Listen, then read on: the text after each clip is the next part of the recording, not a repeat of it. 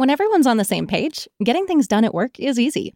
Make a bigger impact at work with Grammarly. Grammarly is your secure AI writing partner that allows your team to make their point and move faster. You can even save time by going from spending hours editing drafts to just seconds. Join the 96% of Grammarly users that say it helps them craft more impactful writing. Sign up and download Grammarly for free at grammarly.com/podcast. That's grammarly.com/podcast. Easier said, done.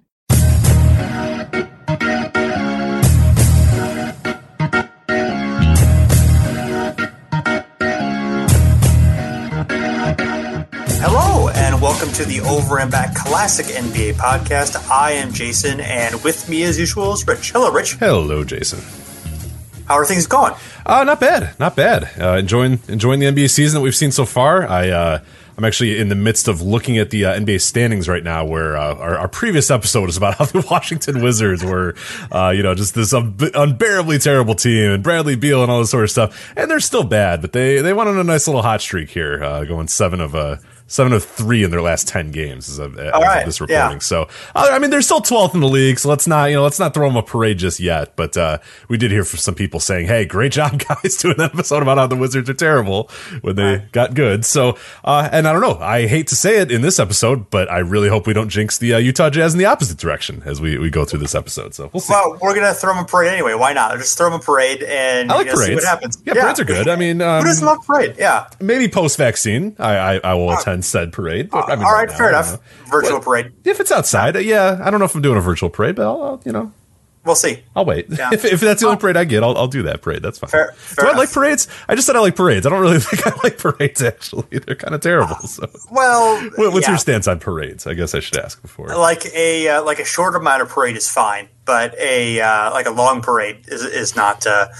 It's not good. 20 minutes of parade. Yeah. For sure. Yeah. The problem, so my hometown, they do a big 4th of July parade, and it's like right outside of my parents' house, but they stretch that thing forever. I mean, that thing takes like 2 hours, because it's like there's like this, mile long gap, and then here's another fire truck, and I'm like, all right, sure. I get it. Like, we got it. Let's go. Also, both high schools marching bands. Right. It helps if you can sit. If you can sit during the parade, that's also beneficial. The more you can sit, the longer I'm tolerant of the parade, I guess. Well, what I was able to do is I actually was able to monetize the 4th of July parade, because my mom had the idea of let's sell like soda and water to people walking by and people that got hot. So yeah, when it was a particularly hot 4th of July and that thing was particularly long, with as many fire trucks as possible and maybe some garbage trucks and maybe even a plow or two. Right. Plow. Yeah. That's when the big money came in. When the people were getting hot, they're kind of bored. They want a Mountain Dew or a water. That's where I came in. So yeah, I made some pretty pennies back in the 4th of July parade days. So I guess I do like parades now that we think about it. So my official stance is parades okay at times. All right. Well, speaking of money, the Utah Jazz so far in the 2021 season having money. They are, as we speak, 27-8 with a 9.91 SRS. They're on pace for a 63-win season. That's a pretty big jump from 2020. They won 44 games. Of course, it was a shortened season. They would have won about 50 over a full season, 2.52 SRS. So like a 7+ jump in SRS, possibly, 13, 14 jump in wins if they maintain this pace. They may not. They may. Who knows? But what's I think really interesting is that the team didn't really fundamentally change. They've got the same coach, Quinn Snyder, basically the same roster. They're really only their major addition is Derek Favors, and he plays 16.2 minutes per game. So not a big change there. They just happen to be playing really, really awesome basketball, and for reasons that are not necessarily immediately obvious. They're not playing particularly faster or slower. They're just better. They're better on both sides of the ball. There's not like a fundamental reason. So we thought like, hey, let's dig into NBA history. Let's look for instances where teams make a big improvement for reasons that are not particularly obvious. And this actually happens more often than you might expect. I figured this would be a fairly rare instance, but it actually happens kind of commonly or reasonably commonly. So some of this is subjective. So, we may have missed your favorite instance here, but our criteria basically is it had to be at least a 10-game improvement. You had to be a winning team the second season. You could not have a coaching change between seasons, and you could not add any major stars between seasons. So We dug into about 6 examples here that we'll talk about, and then we went through the rest of the decades and tried to list any interesting case of this. We'll talk a little bit about that. So sound good to you, Rich? It does, yeah. And we had to put a few of those parameters there because, just doing incremental, coaching changes was a big one where I would find someone like, whoa, holy crap, what happened here? And it's like, oh, they don't have Jason Kidd as their head coach anymore. Okay, now I see. Yeah. It's okay. That makes sense. Yeah. That makes sense. Mike Budenholzer is a better coach than Jason Kidd. Okay, got it.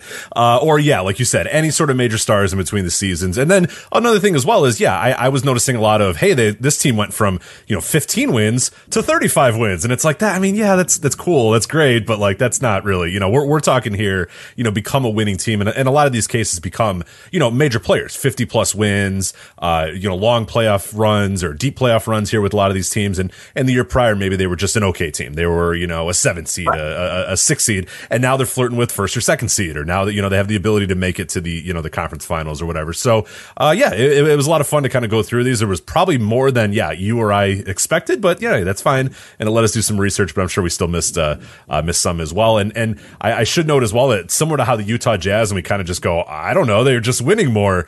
That might happen a few times during the show too. So be prepared for like, all right, what's the reason why this team got good? And it's like, I don't know. They just started winning more games. Like, that in a lot of my research, it was, I don't know. Their offense was kind of the same. Everybody kind of scored the same, but they just won more games. So be prepared for that. But we'll give you some background about each of these teams and try to identify why they got better. But in some cases, it might just be a big shrug emoji. So. It's chemistry.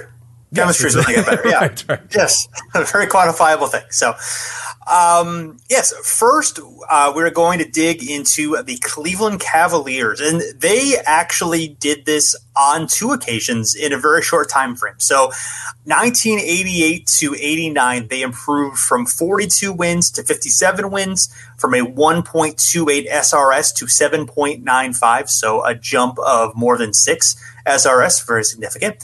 And then from 1991 to 92, they went from 33 wins to 57 wins again, going from a negative 2.3 SRS to a 5.34. Another jump of 7 points. So same coach in both circumstances, Lenny Wilkens, same key players, Brad Daugherty, Larry Nance, Craig Elo, Hot Rod Williams, Mark Price. Injuries contributed in a bit in these cases, so there's that factor there. But I was just I thought it was really interesting given the continuity that they did have, that it happened to happen twice. Yeah, it's definitely a little strange, and especially that 1991 to 1992 team where, 33 and 49 to 57. And I just found it fascinating, too, that 89, 57 and 25, 1992, 57 and 25. So the exact record, obviously the 89 team a little bit better with the 7.95 SRS. But, just found it very, very interesting that, kind of the same key players, same coach, franchise kind of in the same about exactly the same place that they were in 89 to where they would be in 1992, where it's like, hey, we're really good, but we're not as good as the Celtics, or we're not as good as the Bulls. I mean, maybe the other players have kind of changed a little bit, but no, just kind of fascinating to see it happen in such a close amount of time here for the Cavs. Sure. So first, 88 to 89, the Cavs, of course, been a terrible franchise in the early 80s, bad ownership, well, more than bad, awful ownership. Historically terrible, which, by the way, put a pin in that. We're about to talk about something here where we're going to go over some of those foolish trades and terrible decisions that the Cavaliers made. In a bit. It's fine, yes. Teaser. Making all kinds of foolish trades, embarrassing mistakes, just, really, really bad. Stepion's out in the mid-'80s, and then things are turning around under the Gunn family. The Cavs had a really killer 1986 draft. They had Coach Lenny Wilkens, who was excellent at his job, and had a successful stint with the Sonics. GM Wayne Embry, who was awesome at his job with the Bucks, and so there were adults in the room. They were stewarding the team, appropriately. Going into 1988 season, they got a really good young core. They got Mark Price, they got Brad Daugherty, was the #1 overall pick. They got Ron Harper, they got Hot Rod Williams, they got Craig Elo. They'd add rookie point guard Kevin Johnson in the 87 draft, and also, for what it's worth, didn't play a whole lot, but I didn't really realize he played for the team. They had 23-year-old Del Curry playing. They're so deep. They're crazy deep here. There's, we'll talk about another team too with the Dallas Mavericks in the 80s as well. But this is an era where there's some team. Yeah, they're not teams that like were winning all the championships and kind of get overshadowed by the Lakers and the Celtics and the Pistons and later in the decade. But there's some super cool, fun, deep teams, and this Cavs team is one of my favorites where they can go 7 or 8 deep with like dudes, like all really really talented guys. Obviously, they're missing that big star, the transformative, dominate the game star or whatever, but real fun teams to watch and just, like you said, Kevin Johnson, he's a rookie there. You don't really, he's not as prominent as some of these other guys. And then Del Curry as well, who would, and later become a little bit more prominent. But at this time, just another name that you're like, oh, wow, Del Curry. Damn, they had a lot of, especially a lot of shooters. I mean, you talk about Mark Price, Kevin Johnson, Del Curry, Craig Elo. I mean, that's Ron Harper, who ended up becoming a great 3-point shooter as well. That's some good ass shooting in there. That's some good shooting right there. Yeah. This is the last season with 23 teams. Expansion happens in 89 and 90 and then of course later on, but so this is really kind of the teams would not be as deep obviously going forward after the season because there's just the spread thin with expansion, but so they're like there's a lot of young guys, there's maybe a little bit of a glut in some respects, so and as you said, the Cavs not really having that star, so they go all in on Larry Nance. They trade Tyrone Corbin, Kevin Johnson, Mark West, 1988 first-round draft pick that ended up being Dan Marley, and 2 second-rounders to the Suns for Larry Nance, Mike Sanders, and a 88 first-round draft pick in which the Cavs selected the legendary Randolph Keys. Randolph Keys, of course. Randolph Keys, yes, we all know about the. Yeah, we don't even need to explain Randolph Keys. We don't need to, it would be. We did a whole month series about. Oh, no, that was Bill Russell. Sorry, that was Bill Russell that we did that series about. I forgot if it was Randolph Keys or Bill Russell. It was Bill Russell. Sorry, Russellmania I forget. Yeah, right. No, not Randolph Mania. That would be so. Yeah, that's why I was for a second I got mixed up. But yes, it was Russellmania. But what would be our Randolph Keys? Series name, like the keys to the game. Yeah, I was going to say that, but that's a little too. Right. Yeah. If he's from Florida, I don't know. Yeah, I don't know. Right, we'll have to workshop that one. Yeah, I don't know off the top of my head. Yeah, keys to the game. That'd be the obvious one, but I think we can do better than that. I really think we can. So. Yeah. So Larry Nance. Not a super duper star, but the prior season averaged 22 points, 8.7 rebounds, 3.4 assists. Was all around really good player. 27 in his prime. Was again not necessarily a superstar, but a good guy to build around. And you didn't know what Kevin Johnson was going to turn into, obviously. The other guys they gave up, again, the pick becomes Dan Marley, but it wasn't like they gave up some king's ransom. It seemed like a king's ransom at the time for Larry Nance. It'd be a perfectly good trade. And, and Nance plays, 7 years with the Cavs and, for the most part, is really good on that team. Obviously Kevin Johnson gave the Suns more value than Larry Nance gave to the Cavs, but I think it's a defensible trade. Defensible trade. Yeah, like a solid trade. It's not bad. Yeah, the Dan Marley being in that trade kind of hurts a little bit as well, and obviously with the success the Suns would have in the early '90s, but a lot of the success came. It was really really helped by Charles Barkley coming to town is when they finally get over that hump, and yeah, they were a good team for many years, obviously in the early '90s, and Tom Chambers definitely helps as well. But yeah, no, I think that's a fine trade. That's a trade where I think both teams got what they wanted and both teams got a benefit out of them. So yeah, I wouldn't do it over if I was the Cavaliers or the Suns. Either way. Sure. So the Cavs end up they are 14-13 in games in which Nance plays for the rest of the season. They actually lost 9 of the first 11 games, so not a good start there. But things ended up going much better from there. They win 8 out of their last 9. They're in the playoffs at 42-40. So, and the other key guy they got in there was Mike Sanders, who, kind of an overlooked addition to this trade, but, he was definitely a very solid player, keeps the Cavs above average, during his 2 stints with the team during this era. We'll get more into that in a little bit. So, 88, they lose in the playoffs to, guess who, the Chicago Bulls in 5 games.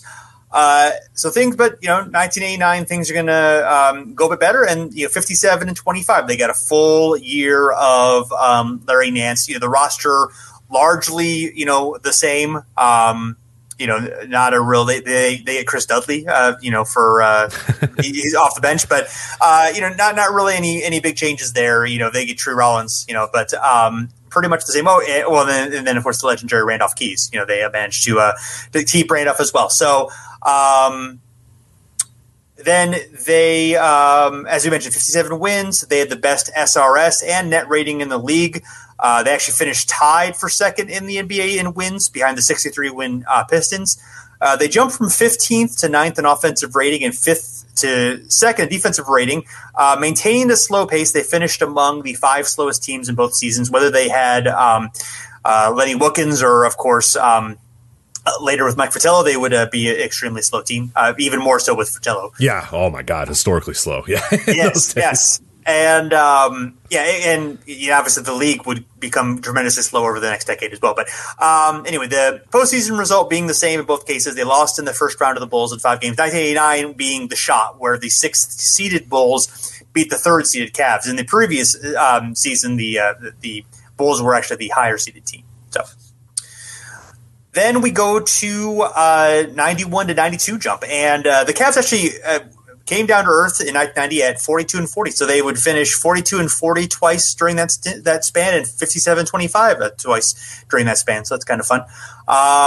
They lost Sanders in free agency. You lose Sanders, then you just you fall down to average. The big mistake is they traded away Ron Harper for Danny Ferry, who was the number 2 overall pick. At that point, was playing in Italy instead of playing with the Clippers because he didn't want to play with the Clippers. I can't blame him, honestly. Yeah, between the two, Italy or the Los Angeles Clippers, I'm with Danny here. So right, so they get Danny Ferry. He was pretty hyped out of Duke. I mean, there was not the realization that he was going to be the bust that he ended up being. Doherty and Nance also missed big chunks of the season, so that's why they kind of fell off. They again lost in 5 in the first round, this time to the 76ers. So 1991, that's when they go 33-49. Injuries again. This time it is Price and Hot Rod missing much of the season. And Danny Ferry joins the Cavs, averages 8.6 points per game on 49% true shooting, 3.4 rebounds, a 10.9 PER, -4 box score plus minus in his rookie season. Yeah. So, not so great. So, but 92, things finally come together. They're mostly healthy. They get some decent contributions. Besides the core guys that we've talked about, they also had free agent John Battle and rookie Terrell Brandon. Probably most importantly, they realized that Danny Ferry sucked and they only played him 14 minutes per game, even less than they played Steve Kerr, who was in his 3rd and final season with the team there. They even brought back Mike Sanders late in the season to help in the playoffs. Interestingly, the 92 Cavs were an excellent offensive team. They were 2nd in the league in offensive rating, and then kind of in the middle of the pack, they were 11th in defensive rating, so kind of the opposite of what led to their success the first time around.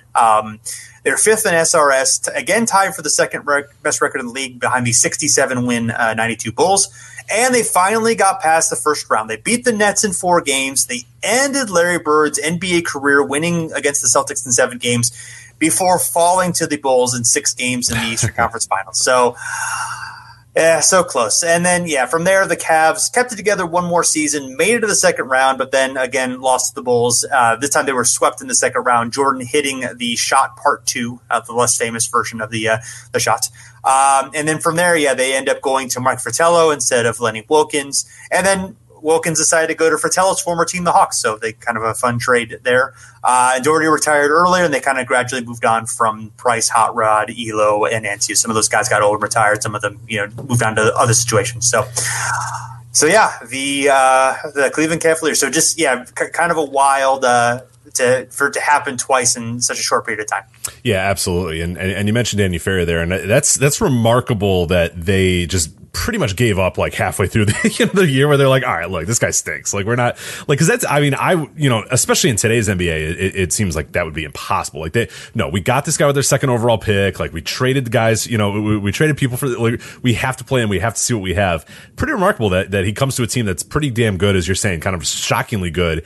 and they realized very quickly, hey, look, we don't really need this guy, like, and we're better off maybe if we play him less. And I admire that from the Cavaliers, a team that wasn't, didn't always make the best decisions there, but then they would, of course, sign him like a year later to that 10-year deal or whatever. So I guess they, a short amount of time where they realized, hey, wait a minute, like maybe this guy's not good, and then they said, actually, you know what? Here's a bunch of money and a lot of years of contracts, and now I think he's like the all-time leader in games played for the Cavaliers or something like that. Is he or Big Z probably? I imagine Ziljunas passed him at some point. Yeah, I don't think Ferry played that long for the. Let's look that one up. We'll I don't know exactly, but I think it was shockingly really. Like I remember, cause not that long ago. Don't ask me why. Do not ask me why. I watched the Spurs Detroit Pistons NBA Finals, and Danny Ferry's on that Spurs team, which I could not believe he was still playing in like 2003. And I think he had only been on that Spurs team for a year or two prior, and I think he was in Cleveland all those years. As well. Yeah, I could be wrong. Yeah, I guess 91 to 2000 he played with the Cavs. I mean, he got better. I mean, he was sort of like okayish role player by the end there. But yeah, that's pretty wild there.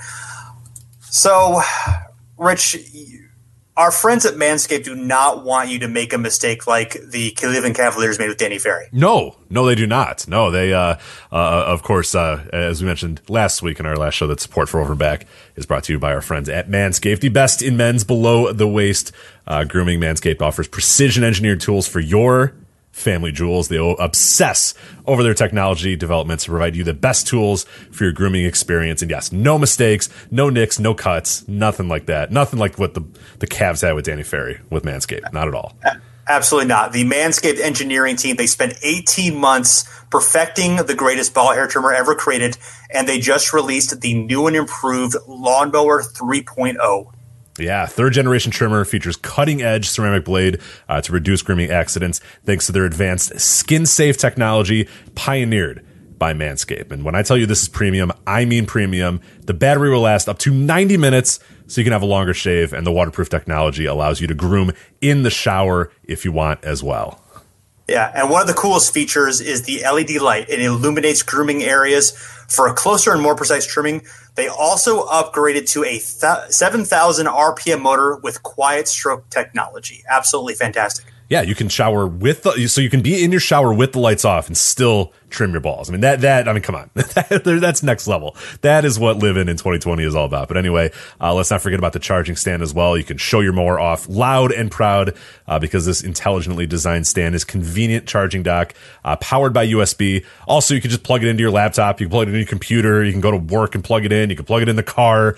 The USB technology will charge it and let it happen whenever you need. And if you are listening to us speak right now, we want you to experience Manscaped firsthand for yourself. You can trim that junk of yours. You get 20% off plus free shipping with the code FANSIDED20 at manscaped.com. Jason, once again, that's 20% off plus free shipping with the code FANSIDED20 at manscaped.com. Once again, 20% off with free shipping, manscaped.com, and use the promo code FANSIDED20. Your balls will thank you, and we will thank you as well. Absolutely. By the way, yeah. Oh, sorry. Go ahead. I was going to say, Danny Ferry, third all-time in games for the Cleveland Cavaliers, 723. LeBron James, number one with 849. Yeah, I guess he played some games with them, too. So that's true. Yeah, that's true. Yeah. And Ziljunas is number two then, right? Ziljunas is number two, 771. Ferry is ninth in minutes all-time, 15,045. So wow. That's a lot of minutes. Well, and he had a very famous bald head as well. And I don't know if you're gonna be able to get to that bald with the Manscaped, but you could try. You could trim it a little bit. I can say firsthand I've used the Manscaped on areas other than my balls, and it is possible to trim other parts of your body. But again, you're not gonna get the glassy bald head of a Danny Ferry, but you can maybe get a little bit close. Anyway, all right, let's talk about the Dallas Mavericks here. Speaking of glossy bald heads, I don't know. Yeah. I don't know who. Trying to think of who's a famous bald Dallas Maverick. Dallas Maverick. Yeah. They all have hair, right? Yeah. Who's bald and plays for the Mavericks? I can't think of any like Jason Terry. He had a little bit of hair. Like I wouldn't call him dramatically bald. I guess Jason Terry would be our bald Dallas Maverick. Derek Harper. Derek Harper's a bald Dallas Maverick. Is he fully bald? I wasn't. I forget if he had. Yeah, Derek Harper was later on. I think. Yeah. There we go. All right. Derek Harper. Speaking of Derek Harper, let's Jason Kidd. Jason Kidd is bald, of course. Anyway, let's talk about the Dallas Mavericks here. The season we're going to focus on here, 1986 to 1987, the 1986 Dallas Mavericks, 44-38 with a .07 SRS. Then in 1987, things turn around. They go 55-27, 5.54 SRS. A little bit of background about the Mavericks, though, of course. They have some initial struggles as an expansion franchise beginning in 1980. By 1984, though, the team under coach Dick Motta had become respectable. They have their first winning season that year. They go 43-39 and make a somewhat miracle run, I would say, to the Western Conference semifinals. They get a big upset against the Seattle Supersonics. Then they go face the Los Angeles Lakers, and they win a game, but then get slaughtered pretty quickly and pretty easily by the Lakers. But by 1985, the team improves by one game to 44 wins, but unfortunately they exit in the first round of the playoffs again. 1986, once again, only 44 wins, another run to the Western Conference semifinals. And then that brings us to the 1987 season, where we're going to talk a little bit about how they all came together, how it all worked. So, the team, first off, despite winning 44 games and making the playoffs in that year prior, they get the 7th overall pick in the NBA draft. And you're thinking, well, that's kind of strange. How would they do that? Well, they did that because of, drumroll please, the Cleveland Cavaliers, because Dallas selects Roy Tarpley with the 7th pick in that draft, and the pick comes in an October 30th, 1980 draft. Many years in the past. October 30th, 1980, the pick is traded by Cleveland with Bill Robezine, I believe it was Bill Robezine, and a 1983 first-round pick. Who did they pick with that 1983 first-round pick, the Dallas Mavericks? They picked Derek Harper. So they got Derek Harper, somebody named Bill Robezine, who we don't really matter, and Roy Tarpley, who came in with a lot of fanfare into the league. Obviously, things did not work out exactly how Roy or anybody would have really wanted to due to a multitude of issues with Tarpley, but that's a good trade because all that Dallas had to give the Cleveland Cavaliers, the very astute early 1980s Cleveland Cavaliers, they had to give them Richard Washington and Jerome Whitehead. So quick little check in on Richard Washington and Jerome Whitehead in their Cleveland Cavaliers career. Richard Washington, he played only a season and a half with Cleveland, and he averaged under 10 points per game. And Jerome Whitehead was waived 17 days after being traded for. So he played 3 games as a Cavalier, and then they said, you're not good, so we're going to waive you.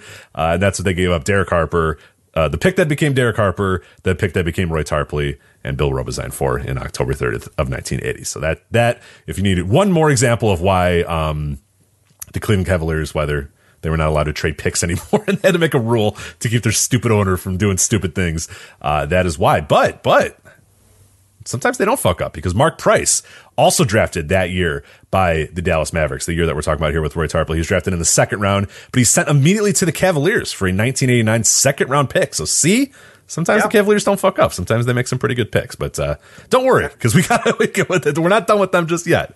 We got one more for them here in this thing. But so anyway, at the beginning of the 1987 season, we're looking at kind of the big moves that Dallas is going to make to improve and kind of change their roster, which had been pretty good and pretty solid for the last few years. Well, they make a relatively big trade in terms of, like, you would think that they would get worse from this, but it actually ended up being the opposite. They trade Dale Ellis to Seattle for Al Wood. And they sent Jay Vincent to the Bullets for future draft picks. So those are, 2 players that played decent roles for them, especially Dale Ellis, who would turn into a much better player in Seattle, but was a pretty good piece of this Dallas Mavericks team right here. But what this ends up doing, though, is it gives more playing time to both Detlef Schrempf and Derek Harper. Plus their defense improves with this as well. They go from 20th in the league to 14th in the league, which definitely helps them a lot. And as we're talking about Detlef Schrempf, I want to Jason, if you want to play a little bit of trivia here, I want you to guess how the Mavericks got the rights to Detlef Schrempf. What team? There's all these teams, as we said, all these different teams. What team do you think traded the draft rights to Detlef Schrempf to the Dallas Mavericks? So. I'm going to guess it was a team called Charlotte Bobcats. No, I mean, the Bobcats, they don't exist. They weren't. I don't know. Yeah, they didn't. Well, they didn't exist ever, to be honest. Yeah, they never existed. right. Yeah, that never happened. All right, Rich, you have to tell me. I don't have any more guesses. I'm sorry. Believe it or not, it is the Cleveland Cavaliers. February 7th, 1981. The Cleveland Cavaliers traded the future draft rights here, 1985 first-round pick, with Chad Kinch to the Dallas Mavericks for Jeff Huston and a 1983 third-round pick. So another fantastic move by the Cleveland Cavaliers, who say draft picks, it's amazing. You know, I'll be honest, it's amazing the Cavaliers ever were good again. You know what I mean? Like, they got real good, as we talked about. We just alluded to them getting really good with a really deep team, despite the fact that for a decade plus, their owner just traded every draft pick for bad players. It's unbelievable that they got good again. So congratulations to, as you said, the guys that did get in charge there, Lenny Wilkins, Wayne Embry, and those guys. But anyway, as far as why this team, got good and ended up going from a 44 win to a 55 win. Mark Aguirre, he raised his scoring to 25.7 points per game, up from 22 the prior year. So I'm sure that helped a little bit. Rolando Blackman, he had pretty similar numbers year to year. So I guess the consistency helps. Those guys have been playing together for a few years now. Derek Harper jumps from 12.2 points per game to 16 points per game, as we said. So that definitely helps. Detlef Schrempf kind of keeps his same numbers year to year, even though playing a little bit more. Sam Perkins is there. He keeps his numbers kind of year to year. But otherwise, they just win more games. They play better defense, and they're this year the first time they're like the team feels like a real contender, the Dallas Mavericks, and they had a tumultuous beginning to their franchise, but things are going well. They've got a little bit of a thing going here, and they win 55 games. They go into the playoffs.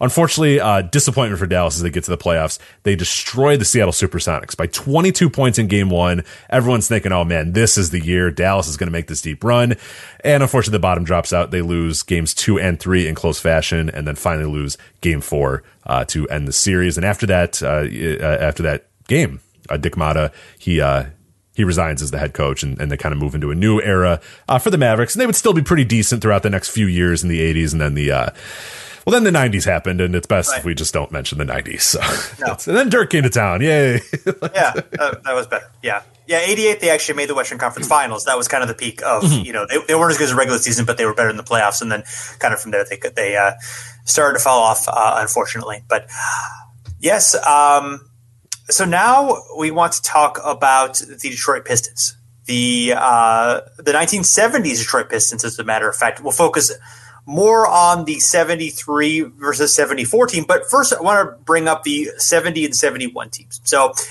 the 1970 team finished 31 and 51, negative 2.9 SRS.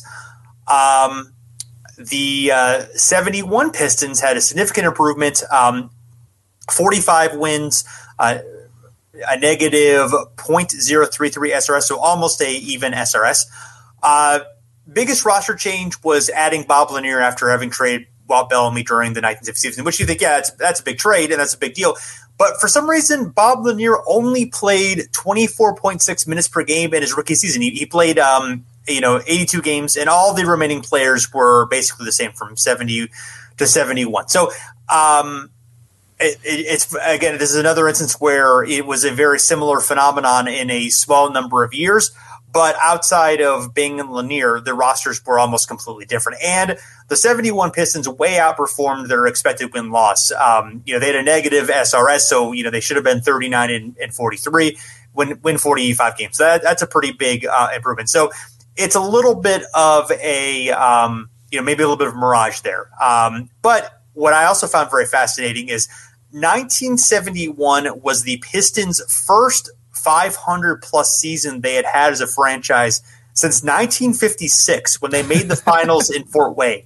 So 16 years between 500 plus seasons for the Pistons. The first decade and a half in Detroit, they were under 500. So that's a pretty remarkable run of futility there. So it is, especially in a kind of a tumultuous NBA era as well. Like, now it's like you can go through those and, there's investment in arenas and there's, teams that have years and years in history. But it's amazing the team moves there and it's kind of bad forever. And obviously Detroit is in a relatively healthy state, at least, during some of those years as far as a city. But that's a bad time to be like a terrible, terrible team. And it's kind of amazing that they didn't at least, seek out relocation or seek out, hey, is this team even, something we want in our town? But crazy. 1971 and 1956 just seems like such a long amount of time. So going on to the 73 versus 74 team. The 73 team won 40 games, just below 500, 0.54 SRS. So positive SRS, that'll become important in a moment. The 74 team, 52 and 30 with a 4.02 SRS. So really, really good SRS, especially for the league at the time. We'll talk about that too. But 1973 was the franchise's first positive SRS season since 1956. So again, 17, 18 years in the past for those who are new to the term. I'm sure most of you know Basketball Reference's SRS is basically your point differential and takes into account your difficulty in scheduling. So, so that's pretty amazing. That year, Earl Lloyd was the coach for the first 7 games, and then they went on to Ray Scott, who had played for the Pistons. A few other teams played briefly in the ABA. Transitioned to coaching 38 and 37 that season. So under Ray Scott, they were 1 game over 500. Then 1974 is the Pistons' first 600-plus season in the NBA. All incarnations in the NBA, their first 600 season. If you look at the 8 original NBA franchises, those that sort of survived the initial the merger and the teams that all folded kind of after that. The Lakers, their first 600 season, 1950. The Royals Kings franchise, 1950. Nationals 76ers franchise, 1950. The Warriors, 1951. The Celtics and Knicks, 1953. The Hawks, 1959. So all of those teams get out of the way in the 50s. Not until 1974 that the Pistons actually get there. So I feel like I'm saying the same thing in a lot of different ways, but the Pistons were really bad for. Yeah, I guess I never really noticed that they were that bad for that long, and especially like being that bad in a league with so few teams. And it's like you don't get lucky. Like 1 year, just draft one guy and he helps your team win games. Like you just don't know nothing. But I mean, they had talent. Yeah, but that's kind of the other side of the Celtics being dominant in the league for so long is that the Pistons and the Knicks were really not very good because they were always playing the Celtics. Right. So that's part of it right there. But yeah, it is interesting. So yeah, the 1974 team they pretty much replaced. The only guy they really replaced was George Trapp replacing Fred Foster. Everyone else was part of the had been, in the rotation from the prior. Dave Bing and Bob Lanier, who we already talked about, their 2 big stars. Don Adams, Curtis Rowe, Chris Ford, John Mengault, Stu Lance, Willie Norwood, Jim Davis. All of the guys came forward. Jim Davis, I believe, not the Garfield creator, Jim Davis, but different. I believe you're correct. Yeah, I cannot confirm that right now, but I believe you're correct. So. All right, we'll trust our gut on that one. So. And their improvement was mostly on defense. They were the 3rd in the league out of 17 teams in defensive rating. Previously, they had been 10th, and were just about at middle of the league in offense. So they got a lot. I guess they tried harder on defense, or maybe some new schemes or whatever. But and they were 2nd in the league in SRS, although they were well behind number 1 Milwaukee at 7.61. So Ray Scott won Coach of the Year, and they made the playoffs because they won their division. They got a bye, so they made it into the conference semifinals, the Western Conference semifinals. Or excuse me, I guess this is the Western Conference finals. Yes, no, I'm sorry, it's semifinals. Western Conference semifinals. The Pistons playing the Bulls. It goes to 7 games, and the Bulls' Chet Walker hit a head fake 10-footer with 3 seconds left, putting the Bulls ahead 96-94. And then Dave Bing has it. He passes in bounds, but then Dennis Autry tipped it in order to seal the game and prevent the Pistons from winning. So the Bulls ended up winning the game there. This is from a book called The Detroit Pistons, More Than 4 Decades of Motor City Memories, from Steve Addy and Jeffrey F. Carson. Excuse me. One thing that was noteworthy is that there's a quote from Ray Scott here after the Pistons had won Game 6 at home. Ray Scott's quote was, "This series was supposed to be a piece of cake for them, and now they're choking on it." Wow, that's a quote from your head coach. Man, man, oh man. So, not we, they. They're choking. I'm doing a great job. These guys suck, though. That is a quote, man. That's something I love about old NBA coaches is. And if they thought you sucked, they told the world that you sucked. They didn't hide anything. No platitudes. Not, we have to try harder. Just, you guys stink. You're garbage. So, yes. And the 1975 team, also basically the same roster. They finished 40-42. Then the next season, 76, Ray Scott was fired after a 17-25. I can't imagine why. I never coached in the NBA again. I mean, I don't know. He was only 39 at the time. It was kind of like lighting your team on fire is not necessarily the best idea. So right. Ended up working in the insurance industry and at various community service work. Exciting! There you go. So, yeah, insurance. Hey, exciting world of insurance. Yeah, exciting world of insurance. Yeah. What if he talks shit about all of his agents as well? Policyholders. That guy's garbage. Right. That guy's basement's going to collapse any minute now. Right. Oh God! All right, so let's move on to the Milwaukee Bucks here. The focus we're going to do is the 2000 Bucks to the 2001 Milwaukee Bucks. The 2000 Bucks 42-40 with a negative .06 SRS. 2001, 52-30, 3.14 SRS there. So a little bit of background about the Bucks. Obviously a perennial playoff team in the 70s and the 80s. One of the, charter franchise, one of the better franchises in the NBA, I would say at this time. Obviously the problem, they can't get over the hump. They have to face very good teams.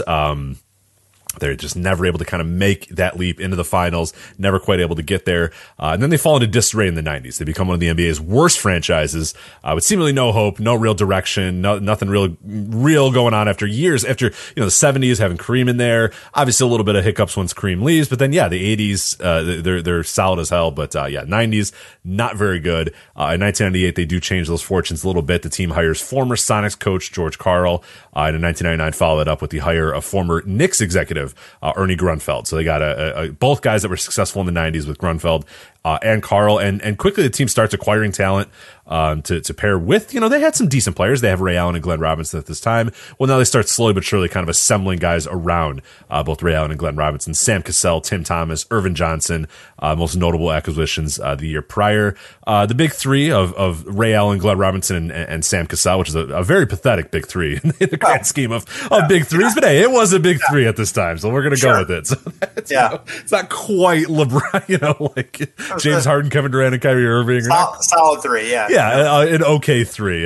Good, solid three players that played for this team at the same time. So, they show promise in the 2000 season. Team makes the playoffs for the first time in a full season. They made it in a lockout shortened season, but we're not going to count that. It's a lockout shortened season. But this is the first time they've made the playoffs in a full season since 1991, just to tell you how bad and how long it had been, especially in the Eastern Conference during this time as well.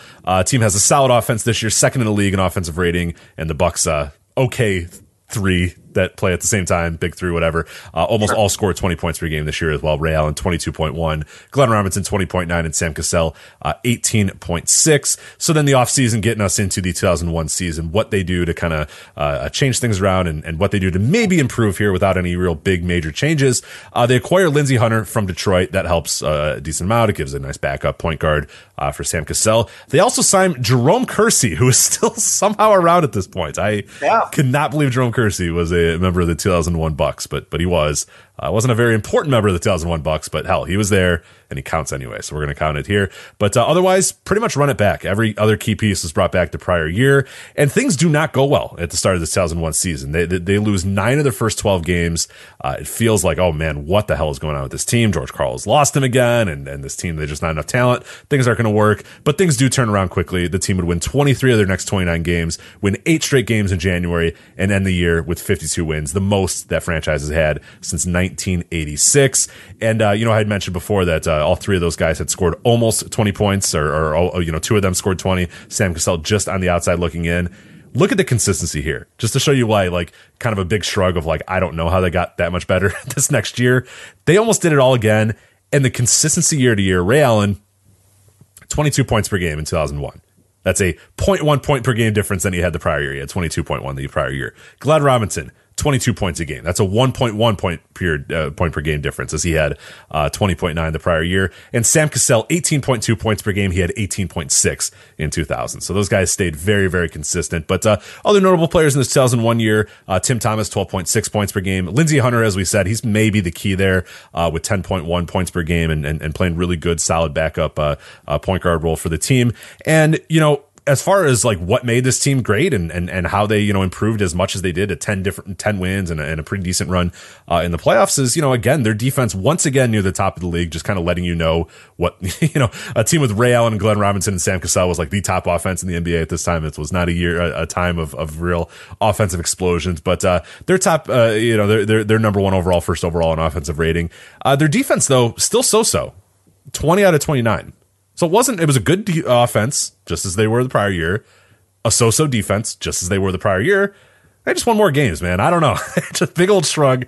I'm not sure. They just won more games. They just wanted it more, I guess, this year than they did the prior year. So Lindsey Hunter, we're going to go with Lindsey Hunter as being the key here for the 2001 Bucks. But the Bucks would fight hard in the playoffs. They'd win a first-round matchup against the Orlando Magic. This is the first time the Bucks make it out of the NBA's first round since 1989, just to let you know how terrible the 90s were for the Bucks. They battle to a big Game 7 series with the Charlotte Hornets. They defeat the Charlotte Hornets and move on to the Philadelphia 76ers in the Eastern Conference Finals, and then go 7 games with the Philadelphia 76ers, a game away from making the NBA Finals this year. But of course, they would lose to Allen Iverson and the 76ers. But we can't move on without talking about conspiracy theories. Ready for this? Ray Allen, after a Game 5 loss in this series, says, quote, "It behooves everybody for the league to make more money, and the league knows that Philadelphia is going to make more money with LA than we would with LA." So that's Ray Allen having that comment. George Karl has many comments as well. Both of them are fined severely at the end of this series, as they both kind of allude to this game being rigged and the NBA wanting the Philadelphia 76ers in the NBA Finals as opposed to the Milwaukee Bucks. So what do you think about that, Jason? Do you think in 2001, does the league want to market? I mean, I don't know that they really wanted to market Allen Iverson all that much. Yeah. They kind of did it kicking and screaming, but I don't know. Do you believe in this conspiracy theory that the Bucks allude to here? Hard for me to imagine that George Karl would ever have sour grapes. Right. Any, like unfounded comment against anybody. Yeah. I'm not really I'm not really generally a conspiracy theorist. Although I will have to say that, Irvin Johnson, only being held to, less than 5 points a game in a series. I mean, that's just, that's pretty much unbelievable right there. I mean, I think definitely, I'm sorry, under 7 points per game in the series. He actually exceeded his. Okay. Well, there you go. There you go. Yeah. Well, then that right there, that just tells me that, interestingly enough, the Bucks had on their they had some really interesting guys on their junior bench. They had Rafer Alston, ends up being kind of a star later. They had Joel Przybilla, who was a pretty good guy, and then they had Michael Redd as a rookie who only played I believe 6 games during the season, averaging 5.8 points per game. So they didn't kind of realize what they had in him for like another year. So I find that fascinating. But yes, the whole. Yes, I do find it unlikely that the NBA would rig something just kind of based on like all of the hysteria that would follow if such a conspiracy were ever like revealed and caught and were sure. It's pretty difficult to do. There's some other stuff we could go into it if we really wanted to, where it's like this guy got ejected for here, or this amount of free throws versus this or whatever. I don't know. Yeah, it's hard to say. I mean, they get to 7 games though. They still get very, very close. But this this unfortunately is going to be kind of the last hurrah for this Bucks team as they're going to kind of fall apart in a bit. And we're actually going to touch on a few of the parts of this team that are going to be moving on to another one of our teams that we're going to talk about here in a bit. But nice. Before that, let's talk some Grizz. The Grizz, yes, the 2003 to 2004 Grizzlies. So. Yes, the 2003 team won 28 games, had a negative 2.6 SRS. The 2004 team won 50 games and had a 2.95 SRS. So, after 7 really lousy seasons in Vancouver, the Grizzlies moved to Memphis before the 2002 season. Hubie Brown takes over as coach in the 2003 season after they had an 0-8 start under Sidney Lowe. Hubie hadn't coached for like 15 plus years or so, I think, since coaching the Knicks in the mid-'80s. So it's been a long time. He'd been doing commentary, obviously. Kind of an out of the ballpark thing. He was almost 70 at the time. Nice young 70 Hubie Brown. they finished the season 28-46 to set the franchise record for wins, which was previously 23. So they improvement there. And, started rebuilding. They had the number 3 overall pick, Pau Gasol. They had Jason Williams, who, of course, was dynamic guard. Pretty solid big man, Lorenzen Wright. Nothing great, but, solid guy to, hey, don't you dare be switch. Lorenzen Wright. How dare you? My apologies. And then, had some decent young talent, Shane Battier, Mike Miller, who they'd gotten from Drew Gooden during the season, and Stromile Swift, who kind of looked like a potential, guy, great forward to the future, never really panned out. But looked like a good young talent at the time. He seemed like, not to interrupt, but like Stromile, if you weren't around for this era, like guys like Stromile Swift was like, how today, like it's all about like the unicorns and the next level, whatever Stromile Swift, whatever you want to remember Stromile Swift as, that's what everybody in the NBA wanted, is just like a 6'10" guy that can jump out of the gym and is super athletic. Like everybody was kind of ready for those guys to take over the league, and really kind of one by one, with Stromile being one of them, it never kind of worked for a lot of the guys, and sort of like the Kenyon Martin mold, because I think Kenyon Martin had obviously come and New Jersey had gotten really good right off the bat. So everyone's like, oh man, we need like one of those guys, like somebody like that. And there was a long line of like, really high draft picks and guys that were just like tall and athletic, but maybe they didn't have any other skills, but it didn't matter. We'll figure it out later. And very few of them actually panned out and became, real players. So. Yeah, I mean, I think it was even more so maybe looking for the next Garnett, and obviously Garnett was unique and special, and and none of those guys played much defense or could shoot, which was important then, and it was becoming more important as the league was evolving in the middle of the decade. So that was definitely part of it too. But yeah, obviously to have a guy that size with that amount of skill is incredibly rare. So Swift was an okay player, but nothing special, obviously. So.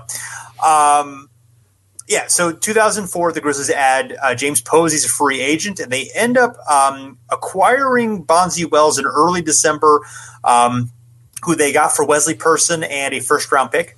But otherwise, most of the top guys were returnees. We talked about them already. And then, they started the season pretty well, 9-8, but they actually slumped after they acquired Wells. They lost 7 straight. However, in January, they turned things around. They'd win 8 in a row. And then in March, they would win 13 out of 15 games to make it to 50 wins. They were 8th in the league in SRS, pretty much solid but unspectacular on both sides of the ball. They were 7th in offensive rating, 11th in defensive rating. Hubie Brown, he won Coach of the Year. And then the Grizzlies lost to the defending champion Spurs 4-0 in the playoffs. But, overall, the vibes were good. The team did make the playoffs the next 2 seasons. They were swept each time. Hubie ended up resigning from the team early the next season because of health issues. Eventually, Mike Fratello took over as coach. Many of the key pieces, Wells, Posey, and Williams, were part of the major 5-team trade in the summer of 2005 that, Posey ended up, and Williams ended up going to the Heat. Bonzi Wells ended up going to the Kings. The Celtics got guys. Everybody got guys in that trade. If it feels like there were 5 teams, and then like there was like a 6th trade a 6th team that was involved in it was essentially a separate trade, but almost the exact same trade there. So a lot of guys in that trade. And then, Gasol stayed with them for a couple more seasons. It was traded in 2008 in the midseason after he'd missed some time with injuries, and there was some complaints that he was soft, and then ended up, of course, going to the Lakers and securing his NBA legacy. And then, of course, his brother Mark would come back to the Grizzlies in that trade and eventually be part of the next grit and grind era team around Tony Allen, Zach Randolph, and Mike Conley, who were the next sort of successful team in that era. But this was definitely the first team with any success for the Grizzlies. I love it. I was a big fan of this team at this time, especially with when you were watching that. I mean, this team was so bad for a while there in Vancouver. Oh, yeah. And playing in front of like 10 people in Vancouver. It's just a dead franchise within barely a decade of being a franchise. It was just like, oh my God, what is going to happen here? And all of a sudden, like out of nowhere, it all kind of comes together, and it was a lot of fun to watch this team. And it ended up leading to the equally fun grit and grind era Grizzlies, and now the Grizzlies are, they're an okay franchise. Obviously, they're not as, they're not perennial contenders or anything right now, but they're at least seemingly on the right track. But yeah, it's hard to if you weren't watching at the time, it's hard to kind of wrap your head around just how bad and how like, oh my God, what is the NBA going to do with this franchise that, they were for a few of those years in Vancouver where, it's just Sharif Abdul-Rahim and Mike Bibby playing in front of, 14 people in Vancouver is just a darkened arena. No one's there. It's just a terrible, terrible time. But we had some fun with the Grizzlies. So good for them. Sure. Did you know that there is another Bonzi in NBA history? No. Do tell. What? Bonzi Colson. He played for the Bucks in the 2019 season. He played 8 games total. He was born in Washington, D.C., and he went to high school in Rhode Island. Oh, is there any way that – so there's no way he was named after Bonzi Wells, right? Like that's got to be – well, he's born in 96, so probably not. Unless they were a big fan of like Bonzi Wells in college or something, maybe. Right, yeah. Well, Bonzi played at Ball State, so maybe not. Yeah, so I don't think they were. I don't think his parents were huge fans of Ball State. So it's saying, you know what? We're naming our kid after this good player from Ball State. I don't know. Maybe the dad was watching a random, ESPN late night game and said, Bonzi, that's a good name. So apparently Bonzi's a junior, so I guess So that does seem unlikely. Yeah. So. Okay. All right. Yeah. Fair. Yes. And we confirm that his father is not named after Bonzi Wells. We know that for sure. Well, unless there's time travel involved. With Bonzi Wells, anything is possible. For sure. It's true. That's a good point. All right, so let's talk about the Sonics / Thunder here, specifically Sonics. 2004 to 2005. 2004 Sonics, 37-45, negative 2.88 SRS. The 2005 Sonics, 52 wins, 30 losses, 2.59 SRS here. A little bit of background, of course, the NBA, one of the NBA's charter franchises in the 90s, also success in the 70s, some decent years in the 80s as well, but in the 90s, they become one of kind of the pinnacle teams. They make the NBA Finals, obviously, in 1996. They have Sean Kemp. They have Gary Payton. They're cool as hell. Everybody likes the logo. They're an awesome, fun team, but they obviously fall on some very, very hard times in the post-George Karl, post-Sean Kemp era. Does not go very well. Paul Westphal is the new coach. He is fired pretty much immediately. He comes in, he jumps in. It does not go very well. He is fired at the beginning of the 2001 season, replaced by Nate McMillan. In February 2001, Nate McMillan is established as the permanent head coach, which I guess very relevant as we're recording this today, as somebody gets fired and Nate McMillan becomes the interim coach for the Atlanta Hawks as we're recording this. So there we go. Nate McMillan always finding life in the NBA here, but 2003 season sees really the biggest trade and kind of the real end of that entire era of the Sonics, as Seattle trades franchise mainstay Gary Payton to the Milwaukee Bucks in exchange for Ray Allen. That year also snaps the 11-year streak of 500 seasons for the Seattle Supersonics as well. In 2004, they would once again finish below 500, this time one of the worst seasons in decades for Seattle, as they finished 37-45. Ray Allen plays only 56 games that year, leads the team in scoring with 23 points per game. Rashard Lewis, he's very young at this time, but he's kind of starting to figure out what he is in the NBA. Another guy, again, like a big, tall guy that could shoot. He starts to kind of really learn how to shoot and really kind of make the most of his skills. He gets 17.8 points per game, 6.5 rebounds per game. They also have Ronald Murray, Vladimir Radovich, Brent Barry, Jerome James, I believe pre-Isaiah giving him a gigantic bag of money for really no reason at all. And then pretty much out of nowhere, with almost no major changes, they're really good. The next year they come in and they're really good. The biggest transaction is, I guess, trading for Danny Fortson, but I don't think that's enough to, go from 37-45 to 52-30. Obviously, it helps that Ray Allen plays a full season. It helps that Rashard Lewis continues to be good, but they don't really do a whole lot. Like they draft Robert Swift with the 12th overall pick, and we know for sure that that's not enough to explain them getting good all of a sudden, because Robert Swift, one of the other, a very famous NBA draft bust. But maybe I have a reason here, Jason. Because they changed divisions at this time. The 2004 Sonics, they play in the Pacific Division. But the 2005 Sonics, they play in the newly created Northwest Division. So we're going to look at the splits here and see if there's any difference. In 2004, in the Pacific Division, the Sonics go 11-13. In the 2005, the Northwest Division, they go 11-5. So they'd play a lot better in this new division. Maybe that's the reason. Maybe. But I don't know. It doesn't really explain it either, because the 2004 Pacific Division features two 50-win teams. You got the Lakers and the Kings. They're very good. It's hard to beat those teams in that era, but 4 teams below 500 as well. So not a ton of other really good, talented teams. The 2005 Northwest Division, though, they feature 3 teams above 500. Seattle, as we're saying here, Denver and Minnesota, but also a really terrible Blazers team and a really terrible Jazz team. So I don't know if that's exactly it. I think the biggest key is probably just Rashard Lewis becoming an actual dude. He starts scoring 20 points per game, 20.5 points per game this year. Ray Allen plays the entire season. That obviously helps. Their offensive rating and defensive rating are pretty much the same year over year. Their net rating improves from a negative, 0.7 to a plus 2.6. So essentially just their 2 best players play better. Their best player plays the entire year. That's why the Seattle Supersonics become a pretty good team. Maybe it helps beating up on the Blazers and the Jazz a little bit as well. But that's that. But they go to the playoffs here. They defeat the Sacramento Kings. They advance to the 2005 Western Conference semifinals. They would then lose in 6 games to the San Antonio Spurs. That time, the Tony Parker, Tim Duncan, Manu Ginobili Spurs, of course, at this point. And then the Spurs are going to go on to win the NBA Finals in the 2005 NBA Finals, go and win that season. And this is actually, believe it or not, as we're looking here at the 2005 Seattle Supersonics, this is the final time that this incarnation of the Seattle Supersonics would ever make the playoffs. During the 2005 offseason, Nate McMillan's going to leave. He's going to accept a job as the Portland Trailblazers head coach.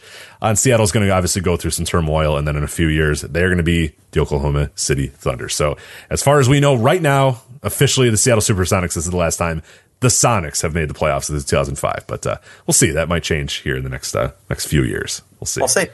Interesting fact. So the Sonics Thunder franchise never won fewer than 20 games, which was they won 20 games their final season in Seattle, and have only 4 times won fewer than 30 games. That's pretty damn good. That's pretty consistent. And considering the amount of talent that they were able to kind of acquire over the years, that's pretty good. That's okay. Hey. Yeah, that is, I would, that put that up there in terms of track record. I've not dug into this, of course, but yeah, that's a bit of a surprise. Yeah, well, and you would have definitely thought like this current incarnation of the Thunder, but they just keep being okay. They just keep being like last year's team was good, and this year's team is like, all right, well, we're gonna get bad in purpose now, and they're like, no, we're gonna be okay. It's like, all right, fine, we're just gonna be okay then, I guess. Yeah, I mean they're 14-20 right now, so yeah, they're trying, they're really trying, but I don't know, they might have enough talent. That's awesome. But yeah, no, the Seattle Supersonics. I mean, you could always almost rely on them being okay. Like they're out there most of the 70s, most of the 80s, and of course in the 90s. It really bottoms out there in that early 2000s. But even then, when we say bottoms out, is for them bottoming out is 35, 40 wins. So that's pretty cool. Right. Yeah, exactly. That's interesting stuff. So, all right. So now we're going to dig into a handful of the others. We're going to take them by era. So I'm going to start off with the 50s and 60s. So first, we talk about the 55 and 56 Warriors. 55 Warriors won 33 games, had a negative .19 SRS. 56 Warriors, 45 wins, 3.82 SRS, and were NBA champs. And really, the only major rotation change was the addition of Tom Gola. And Tom Gola he was a pretty big star in college, but he was kind of more like a role player star, a Dennis Rodman or a Draymond Green, somebody who, played defense, passed, was good all around player, a little bit less specialized than Rodman, but he was a star on that level as opposed to a big scorer. I mean, he was 5th on the team in scoring. But they had, they'd already had, of course, superstars like Paul Arizin and Neil Johnson, Ol Haas, as we like to call him, and they'd had similar guys for a while: Jack George, Joe Grabowski, George Dempsey. So kind of a roster of guys who'd been there for several years. But so this one exception that we made to the can't switch coaches rule. They did have a new coach, George Sineski, but one, he had played for the team from 47 to 54, so he'd been around that team forever. And 2, the former coach, Eddie Gottlieb, was still the general manager and the owner. So I kind of consider that more of a continuation of the existing regime as opposed to, a big new change. Perhaps I'll be faulted for making that exception, but nevertheless, there we go. And a fun fact from the 1955 team actually had 2-bit players, Larry Costello and Gene Chu, who ended up being feature all NBA on a different team. So it's a deep league right there when you got those guys on the bench. Yeah, just kind of chilling, doing nothing. Yeah, that's cool. Yeah. So, then the 1961 Lakers, 1962 Lakers, 61, they were 36-43 with a negative .11 SRS. 62, 54-26 with a 1.8 SRS. So the 62 team outperformed their SRS by 9 games, which is a big part of why this is such a big jump. They would have 45 win team by win-loss rating. But really, again, pretty much the exact same team. Jerry West did have a bigger role on the second year and was scoring more. He was a rookie the first year, so yeah, I think some of it was coming out of his shell as a rookie. Elgin Baylor played awesomely, 38.3 points per game and 18.6 rebounds per game, but he only played 48 games because of military service obligations. So famously, they kind of worked around his schedule and got him to play as much as he could. So. I think kind of one of those quirks of just outperforming their SRS, but just an interesting one nonetheless. And also the same season, 61-62, the Cincinnati Royals had a big improvement, went from 33 to 43 wins and went from a negative 3.04 SRS to a positive 1.28. And yeah, this one's really hard to explain out of all these. Oscar's first and second seasons were basically identical statistically. It wasn't like some sort of, leap that was obvious like West. He basically had almost the exact same numbers. I mean, he was up a bit in assists and rebounds per game, but had the exact same true shooting percentage, almost the exact same points per game, and almost the exact same PER. So I have no doubt that he was better in ways that you can't capture in statistics, but still the numbers were not immediately different. They added Adrian Smith and Bob Boozer had a slightly bigger role, but otherwise, it was pretty much the same guys: Bucky Bockhorn, Jack Twyman, Wayne Embry. So interesting things. The 1967 Hawks and the 1968 Hawks, they go from 39 wins to 56 wins and a negative 1.44 SRS to a 2.73 SRS.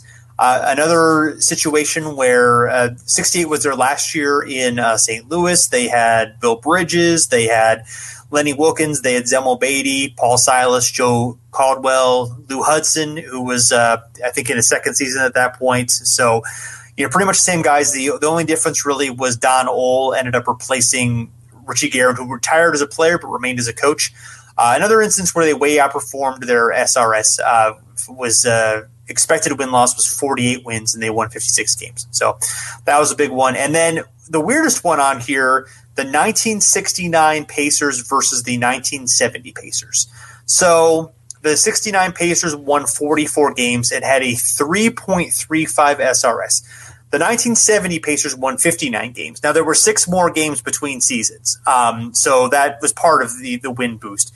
But they had a 2.67 SRS. So they had a significantly better record in 1970 than they had in 1969, despite having a worse SRS. So, and the key players, the best players, Roger Brown, Mel Daniels, Freddie Lewis, and Bob Nedelicki actually remain the same.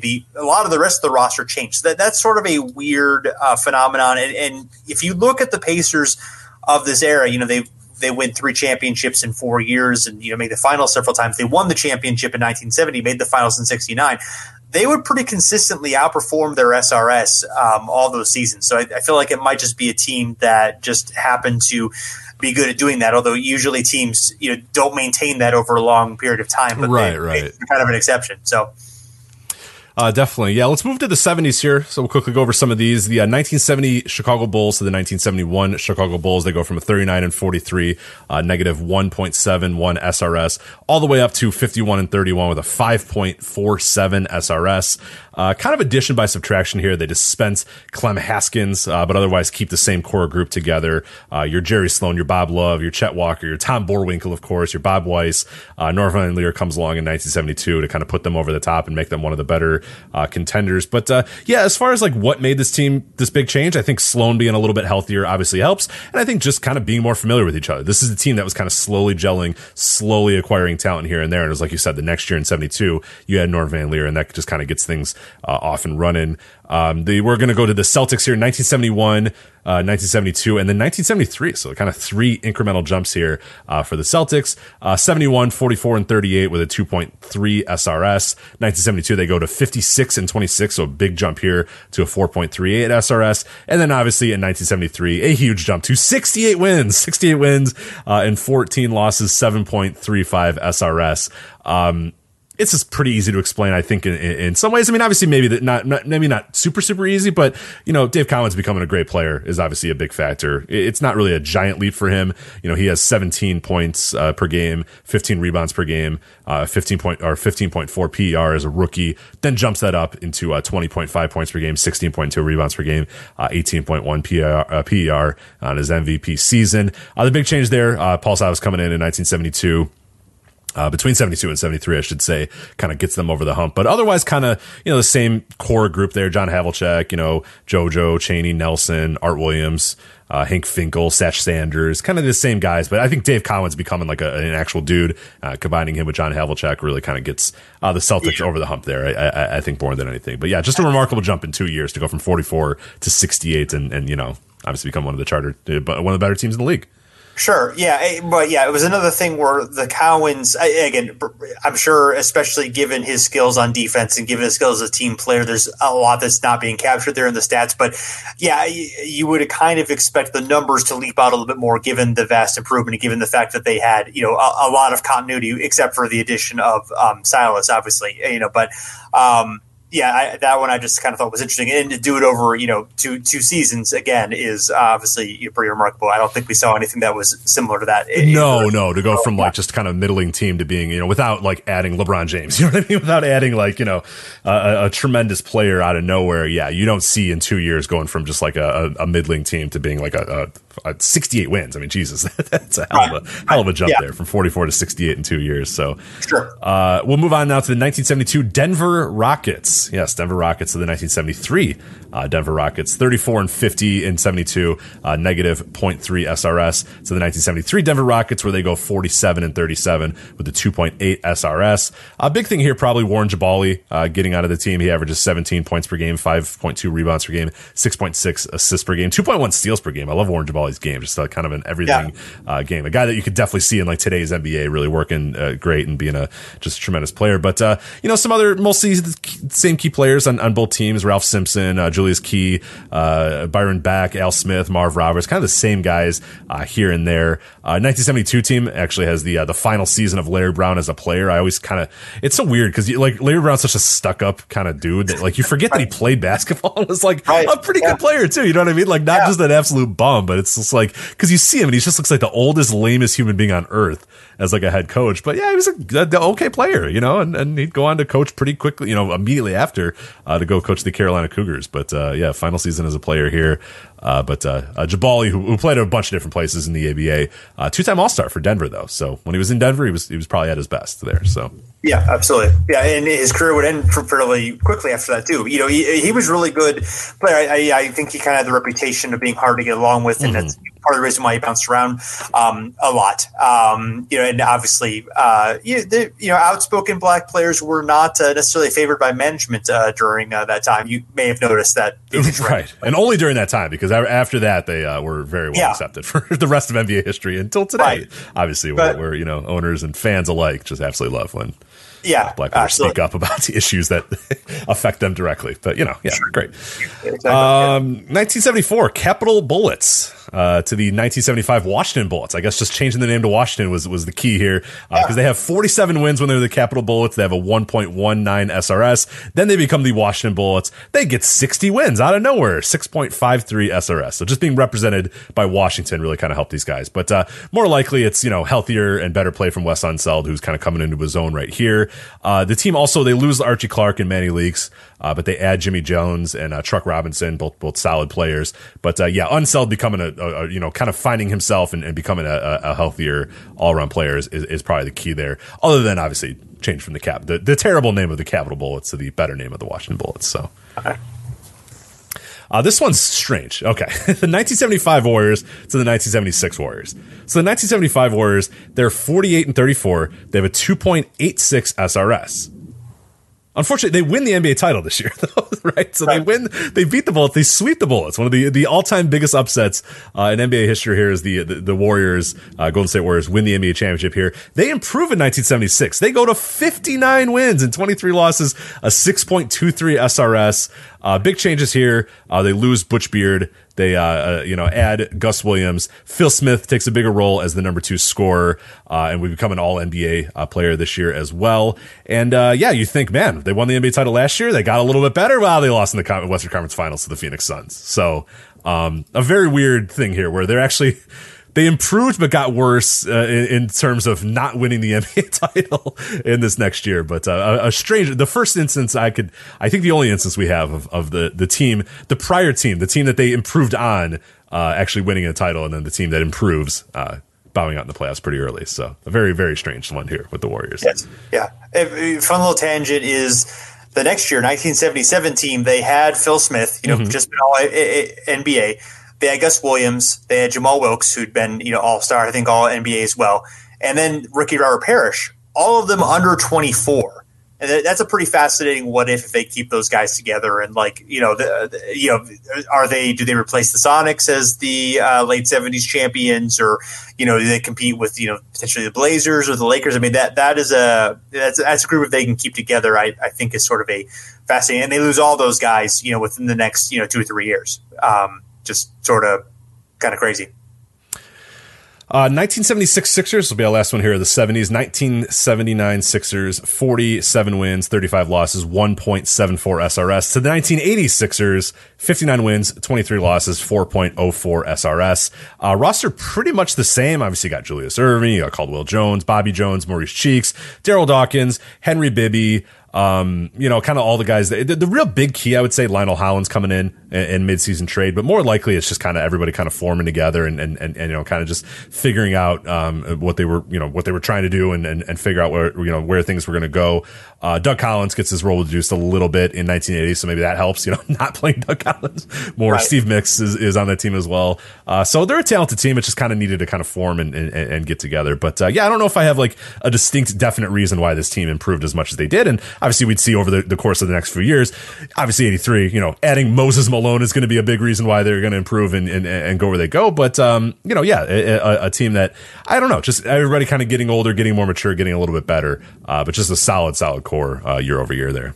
Yeah, well, they get Cheeks. Cheeks had been, I think he was a rookie in 79. He plays more in 80. Erving plays better. I think he's a bit healthier as well. He kind of battled some injuries for a couple years there, ankle injury, I think. So, Collins, who was a good player when he was healthy, but was hurt a lot. I think reducing his role a bit in letting other guys step up. Yeah, I mean, it was the same mix of guys roughly, but they, different guys got more minutes and different guys got less minutes. So it's more just kind of rotating the pieces around a little bit. Right, so, playing the better players more and playing Doug Collins less is probably what helped a little bit. Oh, man. Sorry, Doug. Collins slander here. It's all right. I mean, playing Daryl Dawkins and Maurice Cheeks more, I think it probably was a better idea. So that's a better idea, yeah. So, all right. Going to the 1980s, the 1980 Knicks versus 81 Knicks. In 1980, they won 39 games with a negative .96 SRS. 81 50 wins with a 2.00 SRS, and they just kind of had a good young core that ended up improving. Michael Ray Richardson, Bill Cartwright, or Ray Williams, all those guys. Were talented youngsters and looked like they might have a strong future. Unfortunately, that was better for some than others. They also had a healthy Marvin Webster. They'd gotten free agency a couple years before, but had been battling injuries and unfortunately would continue to battle them. But in 1981, he was healthy. And they also added Cavs small forward Campy Russell in free agency, who also unfortunately battled injuries after going to the Knicks, but had a strong season there in 1981. So, kind of a one season of strong play, and they kind of would go back to being middling and not very good until the Patrick Ewing era emerges, which we'll get into in a little bit. Also, the same season, 1980, Bucks win 49 games with a 3.57 SRS. 81 Bucks, 60-22, 7.14. So this is one of the situations that is most like the Jazz situation that we are seeing right now. Mm-hmm. core pieces are the same. You got Junior Bridgman, you got Marcus Johnson, of course, you got Bob Lanier. He came over in a trade in 1980, so this is his first full season with the Bucks, which probably helped a bit. Sidney Moncrief, I think, was in his second season in 81. Don Nelson, still the coach there. So, you have a lot of continuity. I think Nelson might be in his second or third season as coach. So, he's, I'm sure, improving in that respect. But the one perhaps most significant difference is they change conferences. They go from the West to the East as, Dallas comes into the league, realignment occurs. Curtis Harris just recently wrote a really good piece for his Probes History newsletter that you can check out for more on that. I know we've talked about in previous shows, but in 1980, the Bucks went 39-21 against the West and 10-12 against the East. In 1981, they went 41-17 against the East and 19-5 against the West. So they actually had a much better winning percentage against the West in fewer games. I don't know if that actually helped or not, but yeah, I don't know. It's strange. Better, it's hard to say. Yeah, they ended up losing in the semifinals because they were like 3 60-win-ish teams in the East that year. The Sixers and the Bucks and the Celtics all finished with very similar record totals and very similar SRS. I think the Bucks actually had the best SRS of all. I guess the Sixers had a slightly better one that year. But yeah, the Celtics and Sixers had 62 wins and the Bucks had 60 wins that year. So very dominant East team. So yeah, regular season wise, being in the East wasn't so bad, but playoff wise, unfortunately, it ended up hurting them. So yeah, so who knows? It's kind of a chicken egg thing. Is it because they moved to the different conference that they got good, or were they just a better team? It's hard to say there, but it's tough. But it'd be the first of many switches between yes, and obviously a lot of these teams you've talked about, they kind of fell back to earth the previous seasons, but the Bucks remained strong for the rest of the decade, winning 50 every season. So that definitely wasn't a flash in the pan for them. So moving on to 1983, 1984, the Jazz, they win 30 games and have a negative 4.2 SRS in 83. In 84, they win 45 games and have a 0.81 positive SRS. This is the first Jazz team in either Utah or New Orleans to make the playoffs in almost a full decade in the league. And the top 8 guys were returnees from the prior season. Now, they did have Adrian Dantley, fully healthy. He'd only played about a quarter of the season the year before. So that helped. But then again, Dantley had been healthy, in prior seasons, and the Jazz had been bad all that time. So that wasn't, it entirely, they did have a lot more playing time from Mark Eaton, who, of course, was their great, shot blocker, defensive center, Ricky Green, Darryl Griffith, Thurl Bailey, Rich Kelly, all contributing pretty well. John Drew, kind of at the end of his career, but actually, plays pretty well off the bench at that point. So, they managed to, still be solid. They lost Danny Shays and Ben Paquette from the prior year, so perhaps they were dragging them down. But yeah, obviously, about to transition into the Stockton Malone era, but this was the first, pretty good Jazz team to make the playoffs to kind of kick off that era. And 85 and 86 Hawks, they go from 34 wins to 50 wins, from a negative 1.14 SRS to positive 2.59. Pretty much the same top 6, of course, led by Dominique Wilkins. This would be his first All-Star game in the league. He would also lead the league in points per game, going from 27.4 to 30.3, and improved box score plus minus went from 2.2 to 4.2. So definitely, improving fundamentally. The numbers were better overall as well. But, basically, otherwise it was the same: Randy Whitman, Doc Rivers, Kevin Willis, Tree Rollins, Cliff Livingston, Eddie Johnson. They did also add John Koncak and Spud Webb. John Koncak was sort of a bad name in Hawks history for a long time, but he did actually contribute fairly well. Right, yeah, for a multitude of reasons, unfortunately. But yeah, a solid player that became kind of infamous for some bad reasons. So. Yes. So then the Knicks, speaking of the Patrick Ewing era, kind of really starts coming into his own from 88 to 89. And in 88, they win 38 games, 0.14 SRS. In 1989, 52 and 30 with a 3.62 SRS. As we get We get Ewing, emerging. Also, Rick Pitino. He's second year as coach. The team plays faster and kind of more exciting brand of basketball before Pat Riley would slow things down and make everything boring in the mid 90s. Gerald Wilkins is sort of stops trying to score so much. Mark Jackson gets better.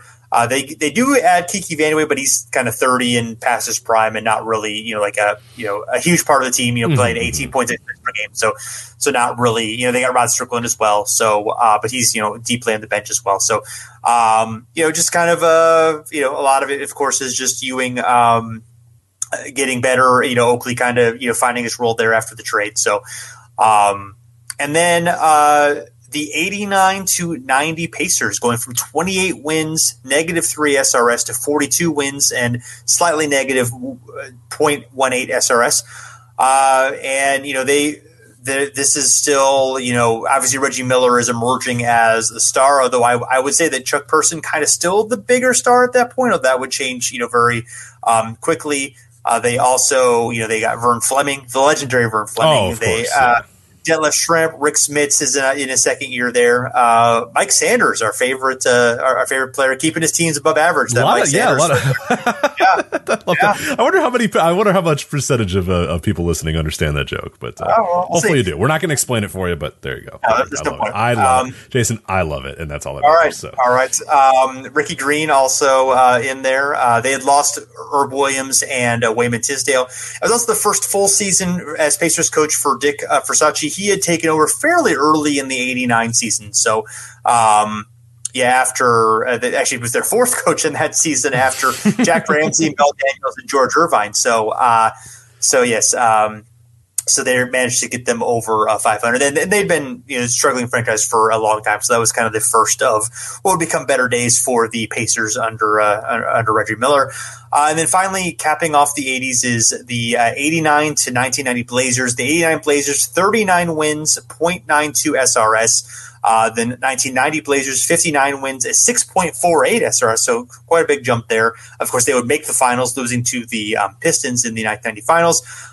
Rick Adelman replaced Coach Mike Schuler during the middle of 1989 season. He actually went 14-21. Schuler had a positive record as a coach. Schuler, I think, was feuding with Clyde Drexler at the time and not well liked. So Adelman was a more friendly coach. But yeah, they basically had the same core: Clyde Drexler, Terry Porter, Jerome Kersey, and Kim Duckworth. They did add Buck Williams. That was actually a fairly major addition. Maybe wouldn't officially count on this one, but why not? I was going to talk about it anyway. 13.6 points per game, 9.8 rebounds per game for Williams. So less of a role than he had in New Jersey, but obviously an important part of the team. Also add rookies Clifford Robinson, who, as we talked about recently in the show commemorating his career, did actually play a lot as a rookie. And they also draw some Petrovic, who did not play much as a rookie and then ended up going to the Nets a few seasons later. All right, so now let's get into the 90s and the 2000s last year. We'll start out with the 1991 Warriors to the 1992 Warriors, 44-38, 1.72 SRS in 1991. The 1992 Warriors, 55 wins, 27 losses, 3.77 SRS. And this one's a little bit interesting because there is a major change that happens in the offseason, but that major change is the exact opposite of what you think would happen because the Warriors, they trade future Hall of Famer Mitch Richmond for old-ass Billy Owens. He wasn't that old. I don't know what he was.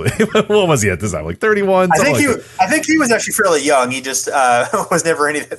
He wasn't as good as Mitch Richmond. So, yeah, it's sorry to besmirch Billy Owens, whether he was young or old. To me, I guess I always thought he was old, but I guess he wasn't actually old. But So anyway, they trade Mitch Richmond for Billy Owens, and they get a lot better.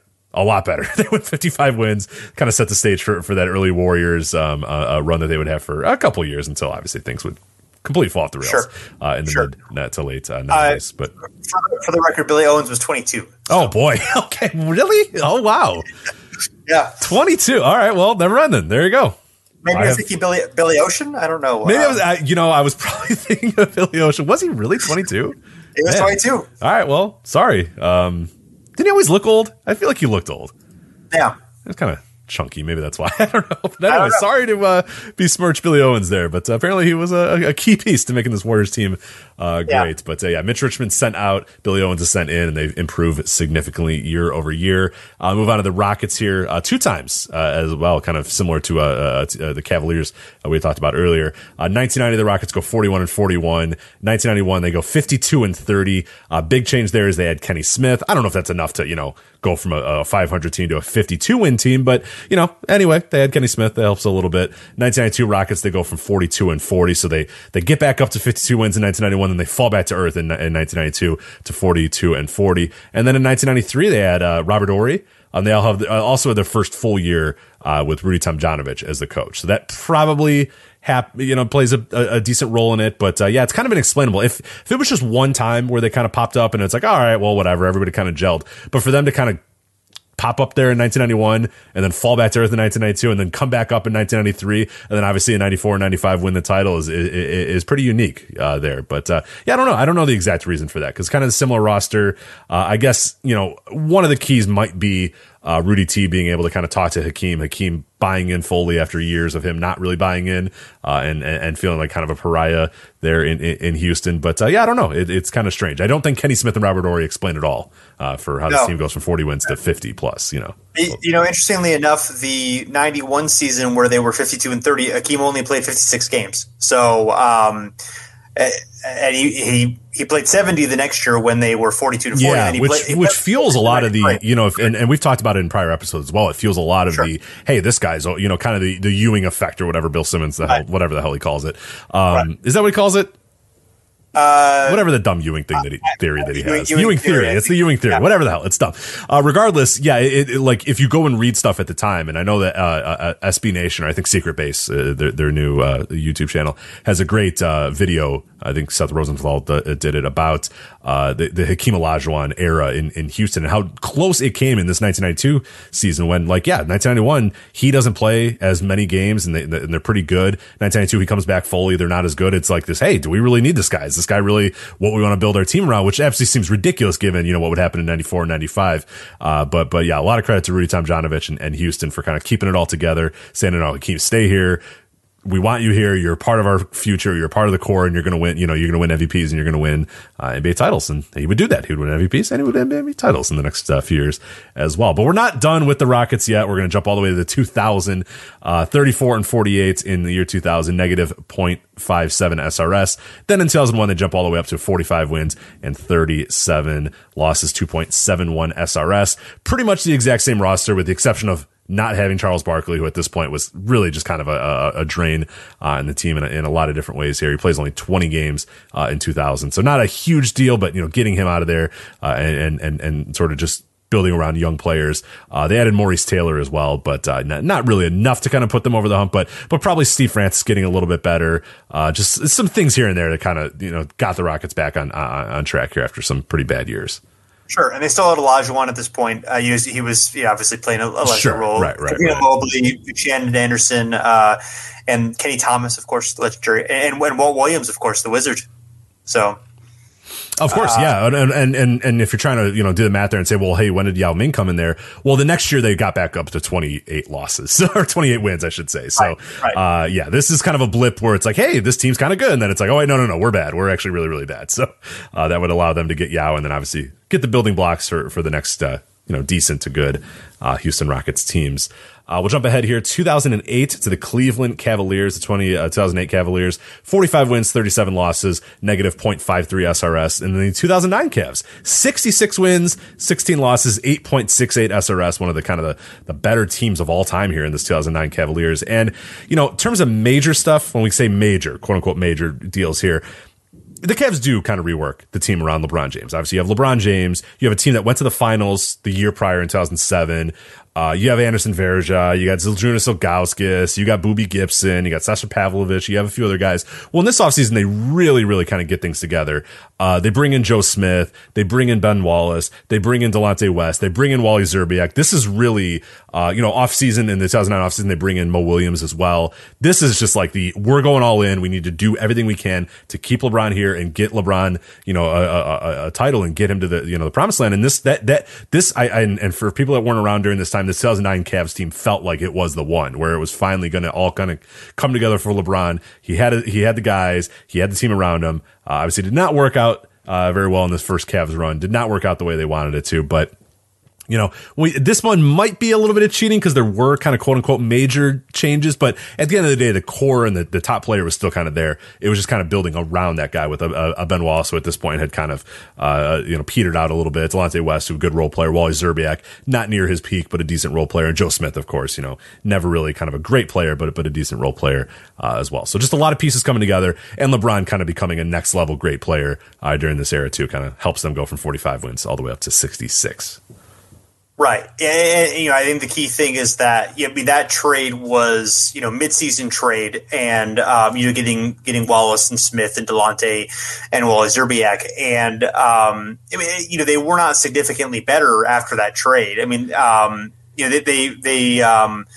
they took Boston to 7 games, but yeah, they definitely that trade did not immediately look like gangbusters. But they played so well for that next season with only really adding Mo Williams. And Williams at the time, I think there was potential. There was thought that he would become a bigger. Not that he was going to be like a Dwayne Wade level star, obviously, but there was potential. I think that he could be like, star level player. And they had guys who complimented LeBron, but if they could have just gotten that one, that one really good player, maybe they would have had a chance to win that, to win the championship, to be beyond a really good regular season, or actually one of the better regular season teams of all time. Yeah, of course, just an incredible regular season team there. But then, unfortunately, the Orlando Magic and their 4 shooters and a dominant Dwight Howard came, and that became an issue when you have Zydrunas Ilgauskas and Anderson Varejao, and you're trying to chase Hedo Turkoglu and Rashard Lewis around the court. Did not go well. Did not go well. No.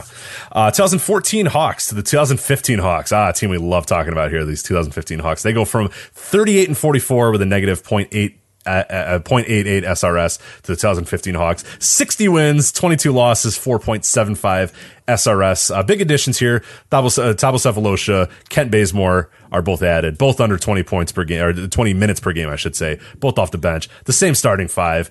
It just kind of came together, man. It just all worked for this 2015 Hawks. They were a machine. I love this team. I don't care what anybody says. I like this 2015 Hawks. Yeah, anybody who whines about the 4 All-Stars or the 5 players of the month can they go down. You're a dork. Get out of here. This team rules. Yeah, exactly. There you go. That's all I have to say about that team. They ruled. Yeah, right. They ruled, yeah. And then they weren't that good after that, but that's all right. Yeah.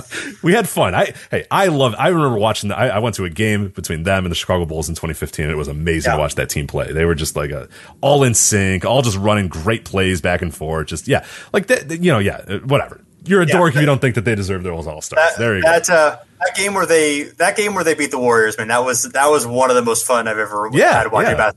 That was an incredible game. They just dissected them. Yeah, it was awesome. That was awesome. I mean, both teams just played awesome. It was one of those special things. So, yeah. All right, a few more teams here. 2015 Heat, they win 37 games and 45 losses. 2016 Heat, they improved to 48-34. Pretty much the same core. Bosh, Dragic, Wade, Hassan Whiteside, Luol Deng, Tyler Johnson.